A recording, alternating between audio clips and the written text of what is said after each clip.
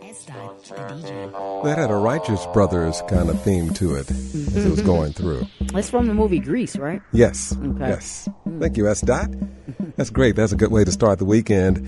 Not long ago, Governor Walz signed a bill that people are calling Democracy for the People Act. It was signed into law just a few days ago, and there are some lawmakers who are saying that it will protect and strengthen the freedom to vote.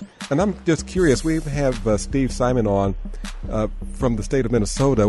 What does the law actually do, sir? Yeah, well, first of all, thanks for having me on. I really appreciate it. Happy Friday. Same to you. This is a big deal. I got to say, this is a really big deal. This kind of thing only comes around once every 50 years or so. Big package. So in terms of what's in it, a few things come to mind. One is something called automatic voter registration. Now, it's a little bit of a weird term because it's not automatic. And well, I'll tell you what it is. Here's what it isn't. It's not like robots and computers doing stuff when people think about something being automatic. But what it does mean is if you go and get or renew a driver's license, the system will assume that you want to be registered to vote. And if everything checks out, if you're eligible to vote, if you are who you say you are, you live where you say you live, you'll be added to the voting roll. The person doesn't have to do anything else.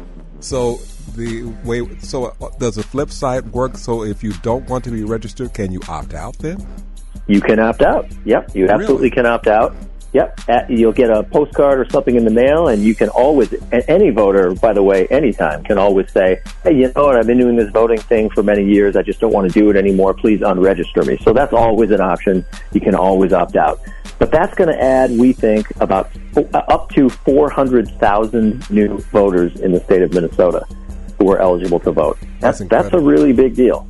We're talking to Secretary of State Steve Simon about the new bill, Democracy for the People Act. I'm just curious about this. So what about if you don't have a driver's license, but you get one of these state-issued identification card? Does that automatically put you on the roll too, Steve?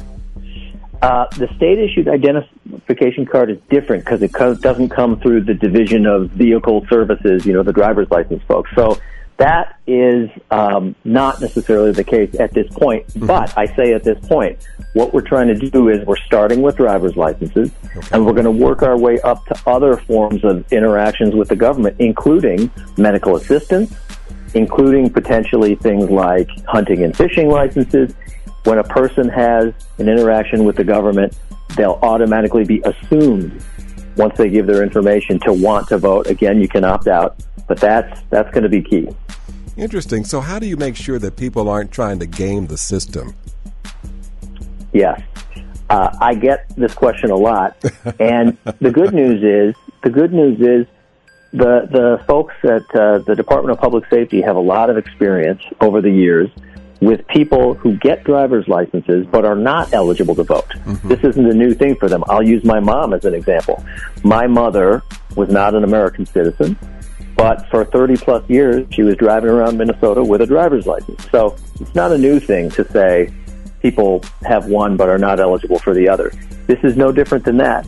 If you are not eligible to vote, for example, if there's no evidence of you being a U.S. citizen, you're not even going to be put in the pile that could possibly be automatically registered to vote. You won't even get to that pile, let alone be registered. So they've got a good record of sorting that out and sorting out people who have driver's licenses but aren't eligible to vote.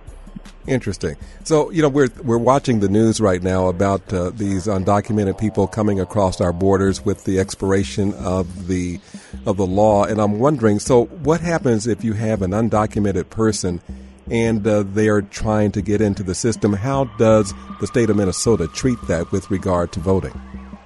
Yep, that's a great question. They've been doing that for a while. And the short answer is, unless there's evidence already or they present new evidence of being a citizen of the United States, that's it. They could get a driver's license under this new law that the legislature also passed, but they're not going to be put in the pile to be sorted out to even possibly be registered to vote. So I think it's going to work well, and I'm confident that we'll be able to prevent, as you say, people, gaming the system. It's interesting. You're making me excited just thinking about all the possibilities. I'm going to be renewing my driver's license in July when my birthday comes around. It's about that time for me. So does that mean when I renew my license that I'm re-registering to vote, Steve? It does not unless you had an address change or a name change or something else that would require re-registration. But for people like me or you or any of your listeners, if you're already in the system, no, it doesn't mean necessarily that you're re-registering. Interesting. We're talking with Secretary of State Steve Simon. This is some breakthrough legislation, and it sounds as if the state was already prepared for this kind of a move. Yeah, we've been talking about this for many, many years, not just this provision, but other things in the bill as well. And so we've been planning for it. You know, one other thing is we have something in this new legislation called pre-registration for 16 and 17-year-olds. A lot of states do this, and it basically means that anyone who's 16 or 17 can sign up, either electronically or on paper, give their information, and if everything checks out, if they are who they say they are, if they live where they say they live, then automatically on their 18th birthday, the minute they turn 18, they'll be in the system. It's just another opportunity for young people to start thinking about themselves as voters before they actually are. Mm-hmm. And the good news is we've seen studies from around the country that this isn't just happy talk. This isn't just some symbolic thing. It actually moves the needle. Like, it actually does make 16 and 17-year-olds more likely to vote. They've shown it when you have this feature. Interesting. We're talking to Steve Simon about adding over 400,000 new voters to the rolls. So this, I was listening to the debate. This law also criminalizes voter intimidation. How do you enforce that? Well, it gives the Attorney General and it gives our county attorneys some more authority to go after people who, for example, say something that they know to be false, and they do it with the intent of getting in the way of someone's right to vote. Let me give you an example that came out of Wisconsin a few years ago. This is a real-world example where people were putting out information before an election in Milwaukee saying, hey, folks in Milwaukee, next Tuesday's election is only for people with last names A through L. If you're M through Z, the election's on Wednesday, so stay home. Oh, no. So that's a deliberate lie. That's for the intention, for the purpose of getting someone not to vote. If you do that, we've got new penalties and new authority for our prosecutors to go after you. Interesting. Last question for you this morning. We're talking with Steve Simon, Secretary of State for Minnesota. So is this like other laws that typically go into effect like 30 days after the adjournment of the legislature? Actually, this goes into effect June 1st. June 1st, this entire law goes into effect. That's coming up. On the automatic voter registration piece, we need a little more time. It goes into effect once our office can certify that certain systems are ready. We expect that to happen sooner rather than later, and definitely in time for the 2024 election. All right. We'll have to talk again to alert everybody when the effective date is really going live with this. This is some breakthrough legislation. Do you have a final thought for us this morning, Steve Simon?